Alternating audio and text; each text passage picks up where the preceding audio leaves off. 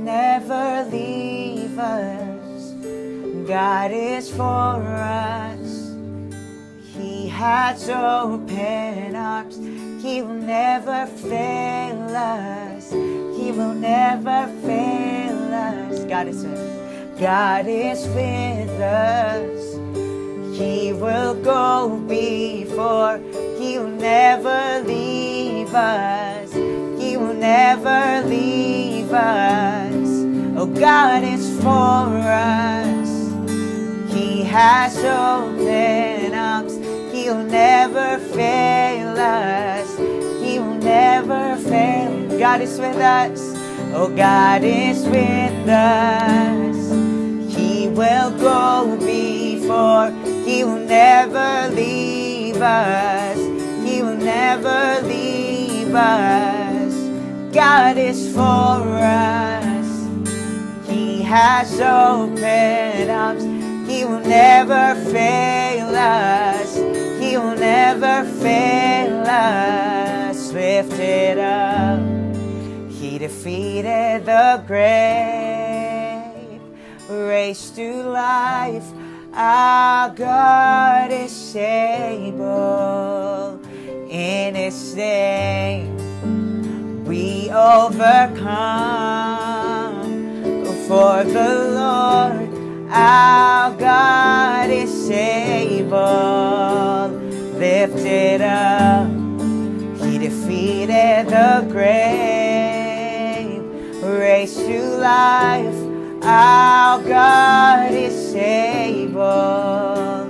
In His name we overcome.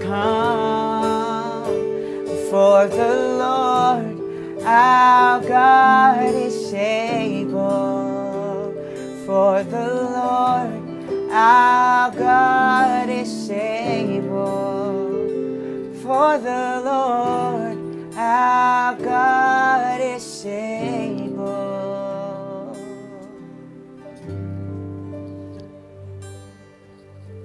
Sige po, would you let this moment be an intimate time of worship towards God?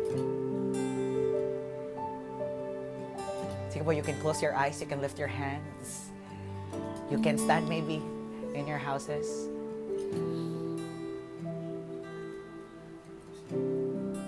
Oh, we pour out our praise to the one who is able, to the one who is willing to do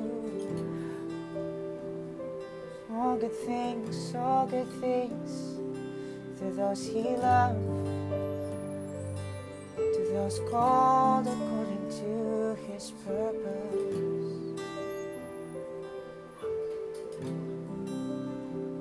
Oh, you are with us.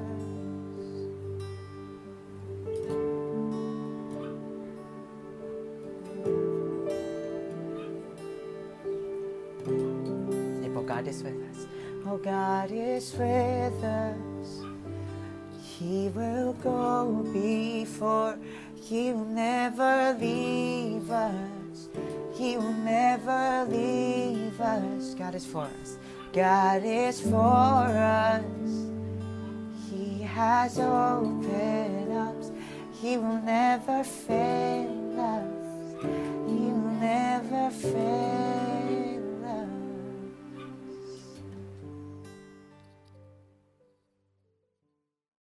Magandang araw po sa ating lahat. This is the fourth week, I guess. This is the fourth week of our online service.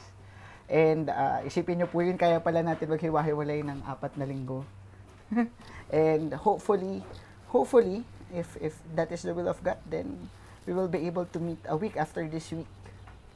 Amen. And I hope and we pray, we continue to pray that yung cases ng COVID-19 will decrease eventually. We pray that. And alam nyo po yun, kamusta po kayo? Kamusta po kayo sa mga bahay-bahay natin?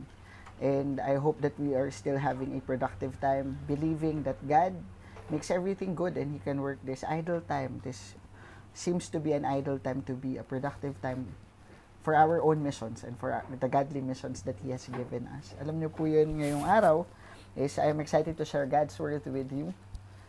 And for the past weeks, we have talked about the view of the prison.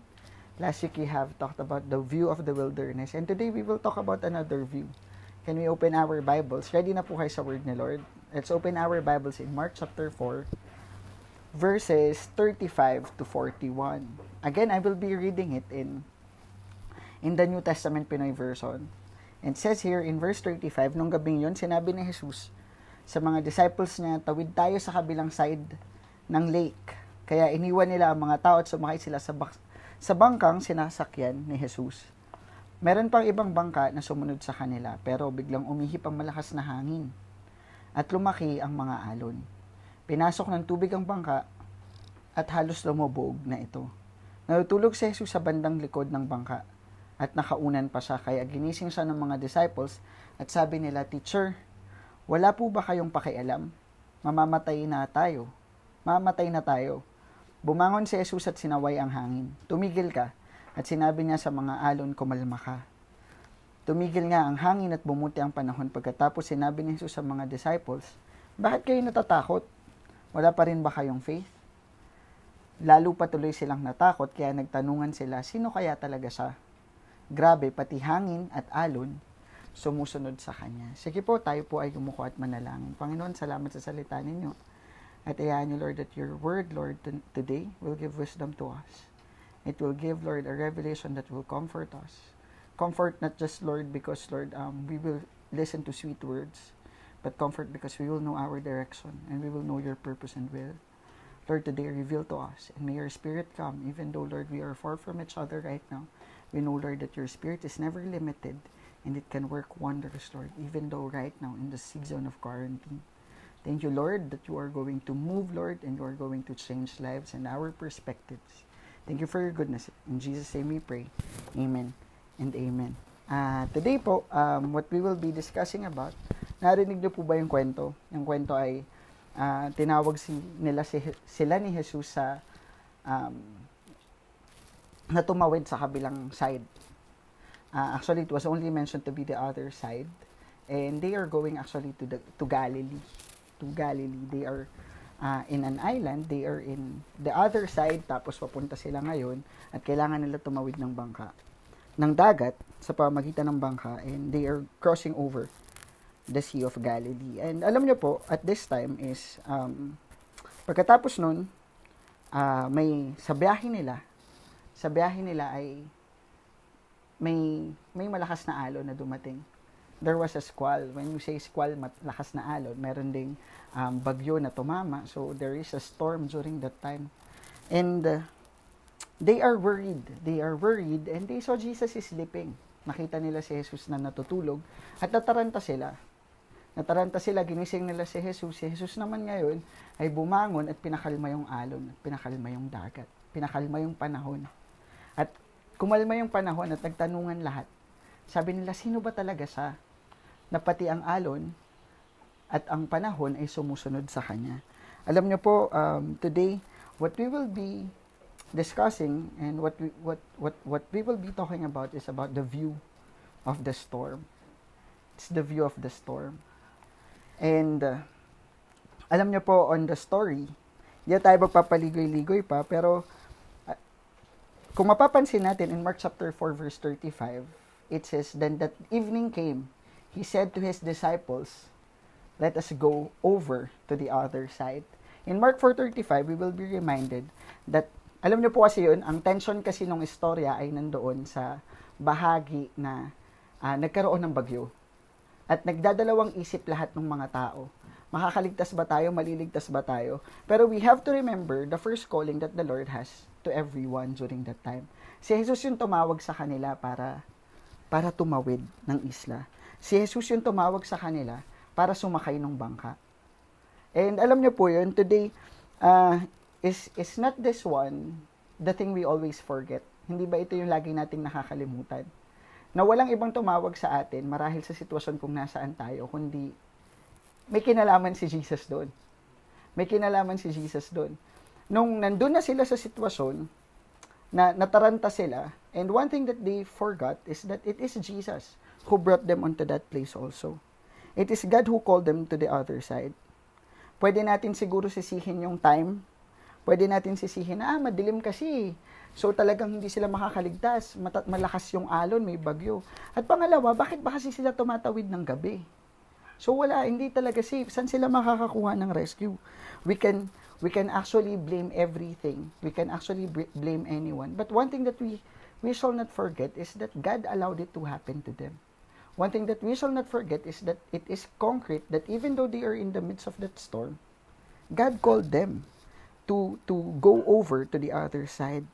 And could have Jesus foreseen it, but see, Jesus led them through it. Si Lord yung tumawag, so siya yung bahala.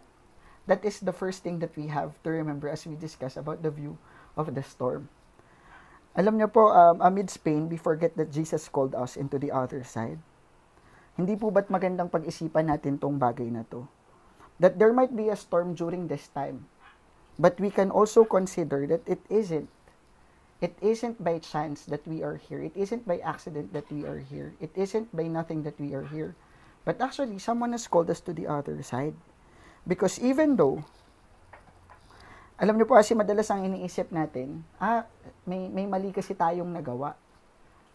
Iniisip natin minsan that these are the fruit and the effects of the things that we've done before. Yes, it can happen, but we can also consider na hindi sa lahat ng bagay at hindi sa lahat ng pagkakataon, kapag nagkaroon ng pagkakamali, pag nagkaroon ng malaking difference, pag nagkaroon ng problema, ang iisipin natin nandyan, kaya ka nandyan kasi di ka sumunod eh. Kaparusahan mo na yun sa lahat ng nangyari. We have to understand that right now, that suffering and trials is sometimes taken as just an effect of wrong decisions. Alam niyo po kung ano nangyayari, we now live in regret, forgetting that challenges were made for us to endure. Your regrets won't do anything. Alam niyo po yun? We can't live into a regret na biktima tayo ng pag-iisip na, pinaparusahan ka ni Lord kaya ka naghihirap ngayon. We have to understand right now na pwedeng tinawag talaga tayo ng Panginoon sa sitwasyong mahirap at kailangan natin pagtiisan at kailangan natin galingan. Alam niyo po yun? Kailangan natin galingan, kailangan nating paglabanan. Hindi tayo pwedeng mabuhay ng dapat kasi hindi ganito, dati hindi ganito. Hindi, nandito na tayo sa sitwasyon and right now, we have to have faith that God can make everything good out of it. I'm not saying that God called us entirely for this, na hindi tayo isinugo. Hindi ko po sinasabi na sinugo tayo ng Panginoon sa problemang to. But I believe that much of what has happened, I believe that what is happening right now, malaki yung human interference doon. Pero, can't we trust God that God can make the most out of what is happening right now? Can't we trust God that God can actually do beautiful things out of the storm? And today, may ikikwento po sa inyo si William Bennett in one of his books. May kinuwento siyang isa, ang pangalan ng lalaki is si Peter. Now, si Peter, hindi siya yung biblical Peter, this is a fictional story. Pero si Peter, may nakilala siya ng isang matandang babae. At itong matandang babae, binigyan siya ng isang rolyo ng sinulid. Isang rolyo ng sinulid. At kada hila niya ng sinulid, umaatras yung oras. Umaabante yung oras. Meaning, nai-skip niya yung nangyayari sa sitwasyon. At sabi ni Peter, nung nakita niya yun, sabi niya, ito na siguro yung solusyon sa lahat ng problema ko. Isipin mo, nung time, una niya yung sinubukan, nung pinapagalitan siya ng teacher niya dahil wala siyang assignment at pinapahiya siya sa klase nila. So, hinila niya yung sinulid. At nung nakita niya yun, uwian na. Okay, saya, di ba? Sinong gusto nun? Di ba? Uwian na. Pagkahila niya, kinabukasan, inaantok siya sa klase. Pagkahila niya ulit, uwian na. Hinila niya ulit to, tapos uwian na. Okay. Hanggang sa ginawa niya yun ng ginawa, at nung marami nang gagawin sa school, hinila niya to ng mahaba hanggang nakatapos na siya ng college. Galing, di ba? Sinong gusto nun? Ako, gusto ko yan. Yung hihilain mo, tapos na. So, there was this magical thread na hinila niya. At hinila niya yun, sa dami ng gawain sa college, sa dami ng gawain sa school, hinila niya yan hanggang makagraduate. Naghanap siya ng trabaho, nagkaroon siya ng girlfriend, tapos na broken-hearted siya. Nung na-broken heart siya, hinila niya yon para mawala na yung pain. At hinila niya ulit yun hanggang sa, sabi niya, sawa na rin siya, kaya dumating na sa point ng kinakasal na siya. So, kinakasal na siya at masayang-masaya siya. At nung kinasal siya, alam niyo yun, dumating na mag-asawa sila, nag-aaway sila. Nagkaroon ng financial problem. Alam niyo yung ginawa ulit ni Peter, hinila niya ulit. Ayoko ng sakit, hinila niya to. At sa tuwing masasaktan siya, hinihila niya yon ng hinihila.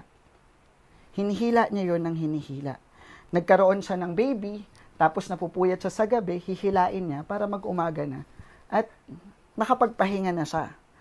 Nagkaroon siya ng sakit, hinila niya ulit yun. Pero alam niyo po, what happened? In the end of the life of Peter, nung makita niya na onti na lang yung oras niya, he understood that there are so much things to regret about. Na nabuhay siya sa ligaya, at ngayon, ang inaabangan niya na lang sa pinakadulong bahagi ng sinulid is yung hukay niya. Alam niyo po, malalim yung kwento sa bahagi na pag tinignan natin is that sometimes we just try to escape the pain always. And we cannot endure what is happening for the moment. Minsan gusto lang natin ng takasan, ng takasan, ng takasan. At alisan ng alisan, ng alisan. Ang lagi ko sinasabi pag kakaroon ako ng problema, gusto ko na lang matulog ng 1 buwan. At gusto ko pagising ko, ayos na yung lahat. Pero alam niyo po, living is not like that. Kapag natulog lang tayo ng natulog, kapag pinalampas lang natin ng pinalampas at hindi natin in-enjoy yung moment kung nasaan tayo. Pag pinilit natin tumakbo ng tumakbo, alam niyo po, ang pupuntahan lang nating lahat pagdating sa dulo is hukay. And that's what he understood at the end of the line. Na ang hinihila niya pala ng hinihila at pinupuntahan niya ng pinupuntahan, habang hinihila niya yung sinulid, is patungo sa dulo ng buhay niya. Now, he might be asking, where is life right now? Nasaan na yung buhay ngayon? You know, the moral of the story is that if we will live skipping hardships and not taking as every part of it as a calling, dapat pa ba tayong mabuhay? Alam niyo po yun? If we'll not enjoy the moments and the memories of hardships, is there a life to live? Only upon learning to live the moment that we truly live. Alam niyo po yun? It is only when we know how to enjoy every moment of our life. Not just towards hardship. Not just towards the joy and the triumph of life. But we will be able to live life into its fullest when we try to capture every moment. Alam niyo po yun, in every part of our life, kapag ang ginawa lang natin is that we move forward and we didn't treasure every moment that we have, what we are just actually doing is that we just look forward to our graves. Now, the question that we live up into is that right now we might be inside a storm. But how do we try to live the moment? How do we live this moment? The tempest, actually the storm, and this leads us to the first point. The first point is that the storm teaches us to live up the moment. And this is the question that I would love to give before we move to point 2. How do you live up every moment of your life? In face of hardships, in face of trials, how do we live up the moment? Are we enjoying even though there is pain? Are we enjoying even though there is a storm right now coming through? Do we remember that this part is a calling and a part of the whole story that God is actually weaving for each and every one of us? Kinikilala po ba natin na kung nasaan man tayo ngayon, bahagi ito ng kabuuang kwento ng Panginoon sa buhay natin? So Lord, diba? Ito na nga. So ito na nga. When we try to move in point 2 and 3, we will now go to the question. So Lord, if you have called us into this season, ito na nga. So, ibig sabihin may kinalaman ka dito. So, posibleng ang may kinalaman ka dito sa hardship na meron ako. And you know, the disciple asked a very good question. Alam niyo po kasi, kung ako rin yung disciple during that time, I'm really try to be into the story. What I will be asking from the Lord, Lord, it is you who called us into this situation. Bakit ngayon, nandito ako ngayon sa storm? Diba? Lord, ikaw yung nag-command na mabuhay ako. Why are you up to living? Why are you up to, in this moment na, I am living in pain and in suffering. So, the disciples asked a very good question. Alam niyo po, ang tanong niya, in verse 38, is Jesus was in the stern, sleeping in a castle. The disciples woke him and said to him, Teacher, don't you care if we drown? And there are actually 2 implications when it comes to this question. It seems that the disciples are blaming Jesus for it. Hindi po ba? Parang may undertone na parang, Lord, wala ka bang pakialam? But sometimes, another question that we give, actually, that's not the common question we actually throw. the question that we throw when we have Jesus on our side is, Jesus, are you able to rescue us? And that's the second question. The first question is, God, are you able to rescue us? And the second question is, God, don't you care? God, don't you care? You have called us into this situation, and right now, hindi mo pala kami kaya iligtas. Pangalawa, wala ka naman palang pakialam sa amin. You know, actually, an ancient thinker gave us a statement that is complete about this. And silence ako dito kasi what he chose is a very valid question, or very valid questions. Number one, there are 4 questions he throws to summarize it up. It is Epicurus who said this. Sabi niya, is God willing to prevent evil, but not able? Is God willing to prevent evil, but not able? Therefore, He is not omnipotent. Sabi niya, si Lord ba, kaya niyang talunin yung kalaban? Ay, si Lord ba, willing na talunin yung kalaban, pero hindi niya kaya? Ibig sabihin, hindi siya yung pinakamakapangyarihan. Yung pangalawang tanong, is God able, but not willing? Si Lord ba kaya niya, pero bakit hindi niya ginagawa? Si Lord kaya niya, pero willing ba siya? Kung hindi, then malevolent siya. Therefore, He is not a good God.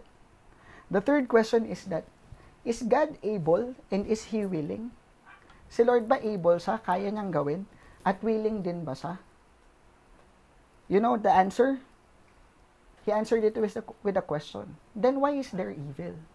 Then bakit may kahirapan? Bakit may kasamaan? At yung pang-apat na tanong niya is that, is God not able? And is He not willing? Therefore, hindi siya Diyos. And alam niyo po, that is the question that we have right now commonly in our life. Lord, if you are able, and if you are willing, why is it not happening? Diyos ka ba? Pangalawa, Lord, kung kaya mo, bakit hindi mo ginagawa? Bakit parang hindi ka naman mabuti? Lord, siguro willing ka, pero limitado yung kapangyarihan mo. E di hindi ka Diyos, kasi hindi mo kaya. And there is a problem when we think about it right now. And there are many things that we actually open up into this type of questions. When we are already inside the storm, we view these questions validly. Tama? Tama po ba? We ask God, Lord, you have brought us here. Then why don't you care if we drown? Why don't you care if we drown?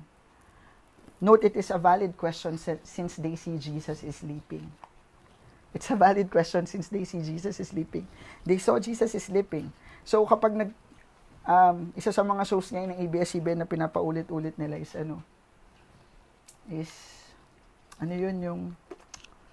yung may theme song na natutulog ba ang Diyos? May bukas pa. May bukas pa kay Santino, di ba? And its theme song will be Natutulog ba ang Diyos? And the disciples, they saw Jesus literally sleeping, di ba? So, natutulog ba ang Diyos? The disciples said yes, di ba? Lord, bakit ka natutulog? Lord, may problema. Bakit ka natutulog? More than a request na isave sila. You know what's so wonderful about the story? Is that it revealed the deeper heart of the disciples. They didn't ask Jesus, Lord, are you able? But they asked Jesus, Lord, are you willing? At alam niyo po, I found out na ganito, nung parang bata ako, nag-request ako kay mama lagi na bilihan ako ng isang bagay. Okay, ma, bilihan mo ko nito, ma, bilihan mo ko nito, bilihan mo ko nito. Pero madalas, syempre, ang sagot, kasi hindi naman kami mayaman during that time. Kahit naman ngayon, okay, dahil hindi naman kami mayaman, sorry, dahil hindi naman kami mayaman, alam niyo po, ang lagi niyang sinasabi sa akin, laging refuse. Hindi pwede, hindi natin kaya. And I understand that. Why? Because hindi naman talaga namin kaya. I ask them na, gusto ko mag-private university. Pero the answer will be, hindi masakit yung sagot nila kasi nakikita ko naman talaga na hindi namin kaya. At alam niyo po, madalas, we treat God the same way. Lord, naniniwala kasi akong kaya mo, pero bakit hindi ito nangyayari? Alam niyo po yun, hindi ako nagtatampo sa nanay at sa tatay ko nun. Kasi naniniwala akong willing sila, at hanggat willing sila, ibibigay nila. Yun nga lang, hindi nila kaya. But you know, we see a God who is able. Now, the disciples are asking, After performing many miracles, remember that they are already called disciples. Therefore, they knew Jesus. They know Jesus. And Jesus performed many miracles. And now they are asking Jesus, Jesus, you can do it. And you can save us. Why don't you do it? Why don't you do it? That's why their question is, God, kaya mo ba? Kasi kung ako yun, di ba? Yuyugyugin ko si Jesus. Jesus, kaya mo bang patahimikin to? That might be the first question that I will have. And that might be the first test of faith that I will be facing. But the disciples right now are asking a different question. God, we believe that you can do it. But why aren't you doing it for us? God, I know that you can save us. But why aren't you doing it for us? Yes, they might be willing.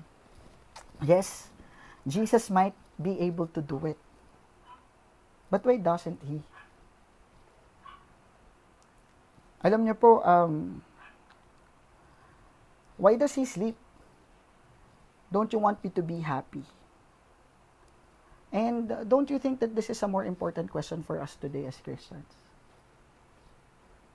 Don't you think that that faith actually, that genuine faith is more than that we believe that God is able?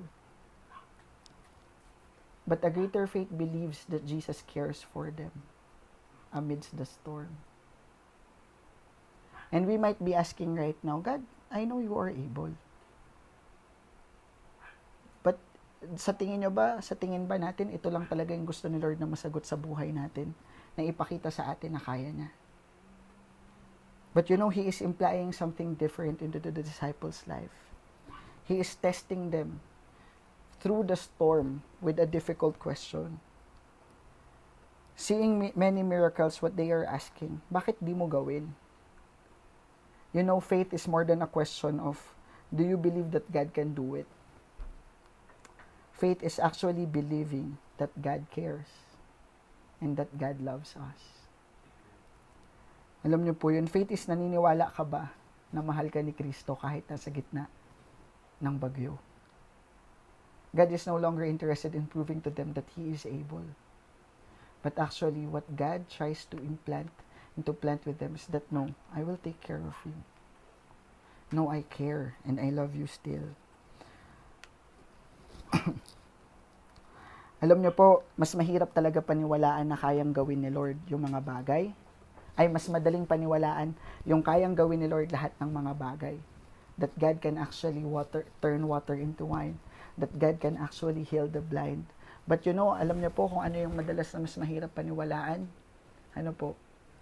Mas mahirap paniwalaan na mahal tayo ni Lord. Actually, that's the greatest test of faith. And that is a deeper test of faith than believing that God is able. It is believing that God will do the impossible for us. Nagagawin ni Lord yung mga bagay na mahirap. Gagawin ni Lord yung mga imposibleng bagay para sa mga taong katulad natin. In our context today is that, do I believe that Jesus loves me in spite of, insert all of your disqualifications? Do you believe that Jesus loves you in spite of sin? Do you believe that Jesus loves you in spite of foolishness? Do you believe that Jesus loves you in spite of weakness? Do we believe that Jesus loves us in spite of our betrayal for many times? Do we believe that Jesus loves us in spite of every shortcomings that we have committed? Do I believe that Jesus loves me? Can you ask your seatmate, naniniwala ka ba na mahal ka ni Lord? Tapos sabihin mo malakas, kahit kahit. And it is a greater step of faith. Amen? It is a greater question to deal with. What if God is able? Is He willing? Alam niyo po, mas foundational yung truth that God loves you. And there was a theologian that is asked in a university. And at the end of the forum, he opened a question and answer. I know you've already know this story. It's been told already to us inside the church. But there was a theologian that was asked, how will you summarize your theology? How will you summarize everything that you've studied about? At ang sabi niya, nag-isip siya ng malalim. At ang sabi niya, the whole story of the Bible can be summarized into this. Sa kanta ng nanay ko nung bata ako, sabi niya. And it's the song Jesus Loves Me. Jesus loves me, this I know, for the Bible the Bible tells me so. And we may think sometimes that it is just too easy to forget and it's just too easy to remember that. But to live believing that Jesus loves us makes a difference. Alam niyo po yun, that we can rest on the love of God. That our faith shall be rooted in nothing but in the confidence of God's love. God cares for us. If you are asking, do God cares? I would like an answer. I'd like an answer. In 1 Peter chapter 5 verse 7, it says, cast all your anxiety on Him. Why? Because He cares for you. Cast all your anxiety for Him. Lord, don't you care? I care for you. 1 Peter 5:7 says that. Lord, do you still love me even though I'm a sinner? Lord, do you love me and do I deserve seeing miracle? Do I deserve, Lord, seeing a redemption and restoration of my life? You know, in Romans 5:8 it says, but God demonstrated His own love for us in this. While we were still sinners, Christ died for us. He's shown His love to us already. And if you are asking right now, do really God loves me? I'm in the midst of the storm. I would like you to know that sometimes, even though God loves us, He brings us and He allows us to be inside amidst of a great storm. You know, the third thing that the storm teaches us is that the storm teaches us that God loves us. The storm teaches us that God loves us. And I would like to, before we move to point 3, I would like to ask you this question. Do you believe that God loves you? Can you ask your seatmate that amidst the storm, do you believe that God loves you? At alam niyo po, we've answered the first truth. Does God care? The first question. Does He care? And you know, right now, the second question is that, Lord, are you able? I've listened to one preaching this week, and there is this one apologetai, a theologian. At ang sabi niya is, dinala niya yung anak niya sa isang doktor. Ang anak niya is 18 months old, and he needed a vaccination, an immunization. So ngayon, dinala niya yon para injectionan yung anak niya. And the doctors find out, dahil syempre pag vaccine is maraming injection. Now, there are actually 2 injections for the kid during that time. Baby pa, 18 months old.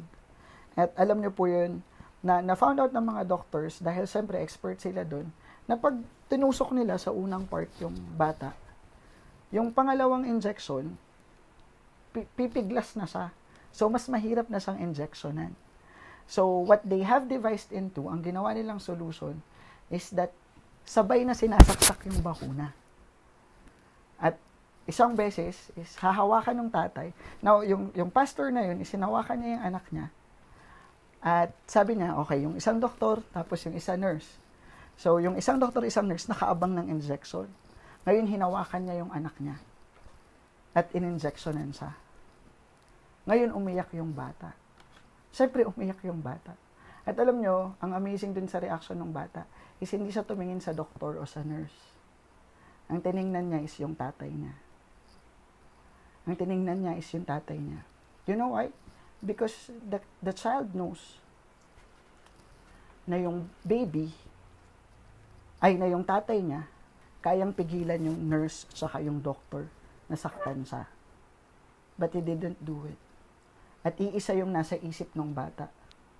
It's betrayal. Binitray siya ng tatay niya. Trinidor sa bakit niya hinayaang mahirapan siya. But you know, hindi kaya kasi explain ng tatay na yung bakuna kailangan yun ng anak niya. Kasi wala pa siyang alam kahit anong salita o vocabulary. Because he's just a baby. Isa lang siyang bata na walang alam. But you know, what we have to understand right now is that more than anything, and can you imagine that Jesus, can you imagine na yung kung paanong hindi ma-explain ng tatay niya sa baby, Kung paanong hindi ma-explain ng tatay niya doon sa baby na kailangan mo to, na mahalaga to para sa'yo, na kahit nasaktan ka ngayon, may rason na malalim para dito dahil kailangan mo ma-immune. And can you imagine how far the mind of the baby is to the pastor? To the mind of the baby, to the dad that he cares for, the child only. And can you imagine right now kung gaano rin kalayo yung isip natin sa isip ng Diyos? Kaya maraming bagay sa buhay natin na iniisip natin, Lord, bakit mo ko hinayaan dito? Bakit mo ko hinayaang masaktan? And it is just that God can explain it to us. Dahil walang sapat na salita para i-explain na makakabuti sa atin to o para sa atin yung nangyayari ngayon. And that might be an answer to us, that God might be able. But He allows it so that we will understand and we will be better. And it's for our betterment. At hindi lang siguro natin talaga maintindihan dahil masyadong malayo yung pag-iisip ng Panginoon sa pag-iisip natin. The question that we might have asked Jesus is, Lord, you are able to stop this. But why didn't you? And Jesus simply answered that because you cannot understand why. I have a good intention and I am willing. But it's just that you cannot understand why. You know, silence, the silence of Jesus during that time is not a proof of that He is not able. It's a proof of that just we cannot understand things, that our minds are limited. In Mark chapter 4, verse 39 to 41, He got up. This might be our question, is God able? And let these verses tell it to us. He got up, rebuked the wind, and said to the waves, "Quiet, be still." Then the wind died down, and it was completely calm.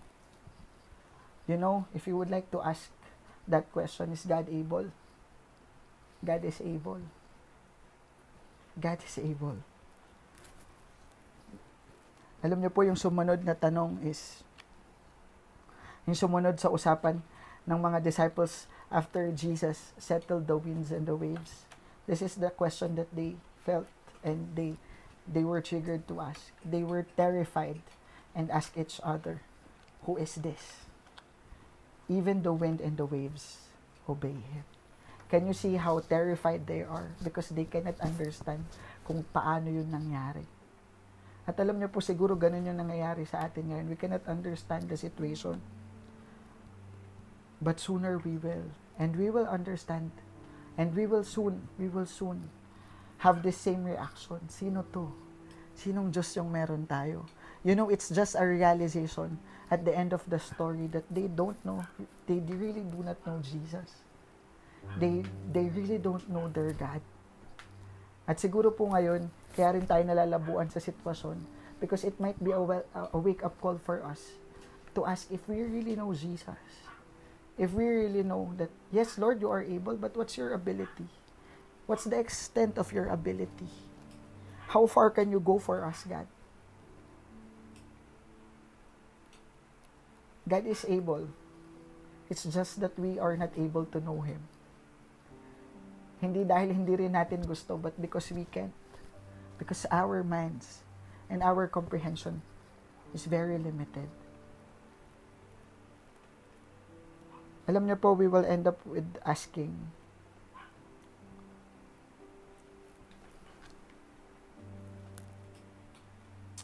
do you believe that God is able? Do we believe that God is able? Do we still believe that God is able even though we cannot see Him moving right now? Do we believe that God is able even though it seems that He is sleeping and in silence right now? Alam niyo po, very challenging. The third point is that the storm teaches us that God is able. That's the third point. At alam niyo po, very challenging yung question ni Jesus sa mga disciples.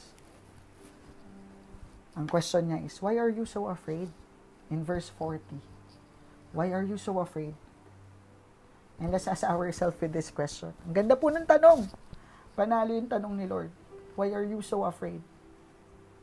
Do you still have no faith? We are discussing this two faith right now. A faith that believes that God is able. A faith that believes that God can calm the storm. And a deeper faith that believes that God cares and that God loves us amidst the pain and suffering. And again, let's ask this question right now in whatever struggle that we have right now. Why are you so afraid? Do you still have no faith? Why are you so afraid of this? Why are you so afraid of that? Do you not believe? Don't you believe that God loves you and that He cares for you? Don't you believe that God loves you and He cares for you and that He is able to work things out for you?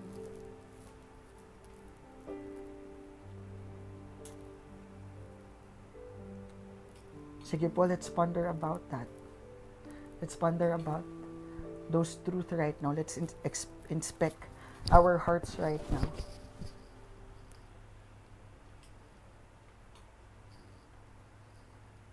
May I invite you into a prayer? Jesus, today amidst the storm, allow us to view it that it teaches us something. It teaches us to believe that you love us, God. It teaches us to believe, Lord, that you care for us.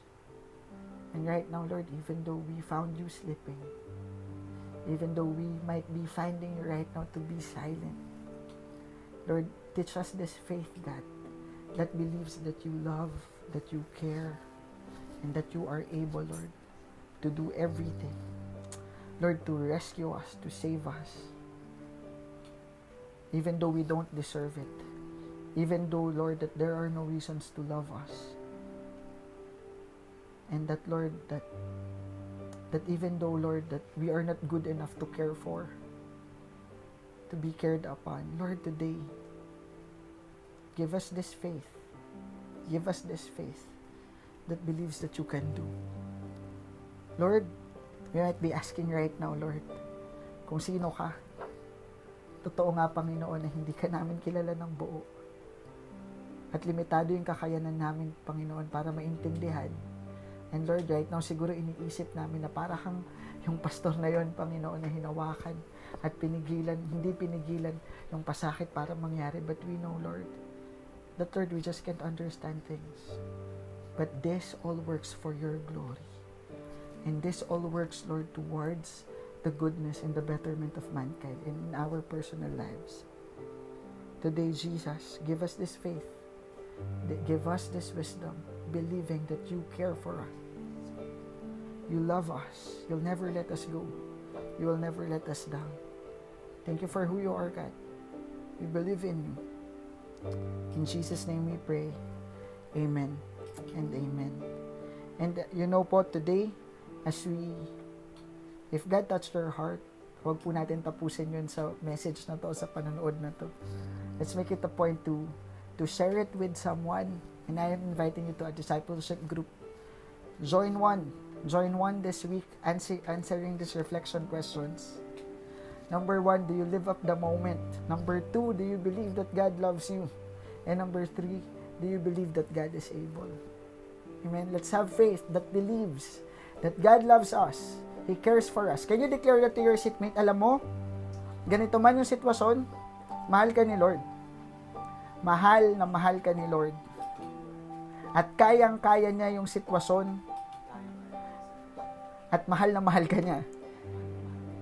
At iniingatan ka niya. At iniisip ka niya. Let's have a blessed week. This week, fighting and living up the moment. It's not late for us to live up the moment. You know, everything has a purpose. In Jesus' name. In Jesus' name. Let's have a blessed week, everyone.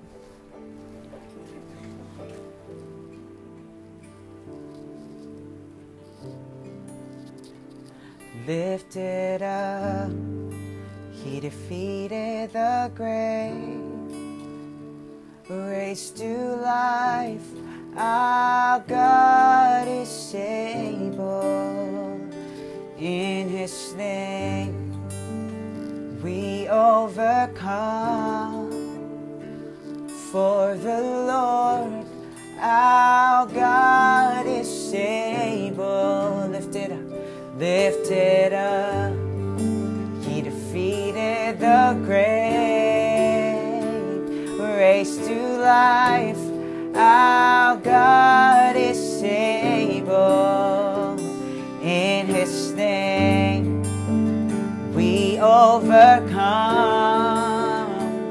For the Lord our God is able. Lifted up, lifted up. He defeated the grave, raised to life. Our God is able. In His name we overcome. For the Lord our God is able. God is with us. Oh, God is with us. He will go before. He will never leave us. He will never leave us. God is for us. He has open arms. He will never fail us. He will never fail us. Oh, God is with us. He will go before. He will never leave us. He will never leave us. God is for us. He has open arms. He will never fail us. He will never fail us. Lifted up. He defeated the grave, raised to life. Our God is able.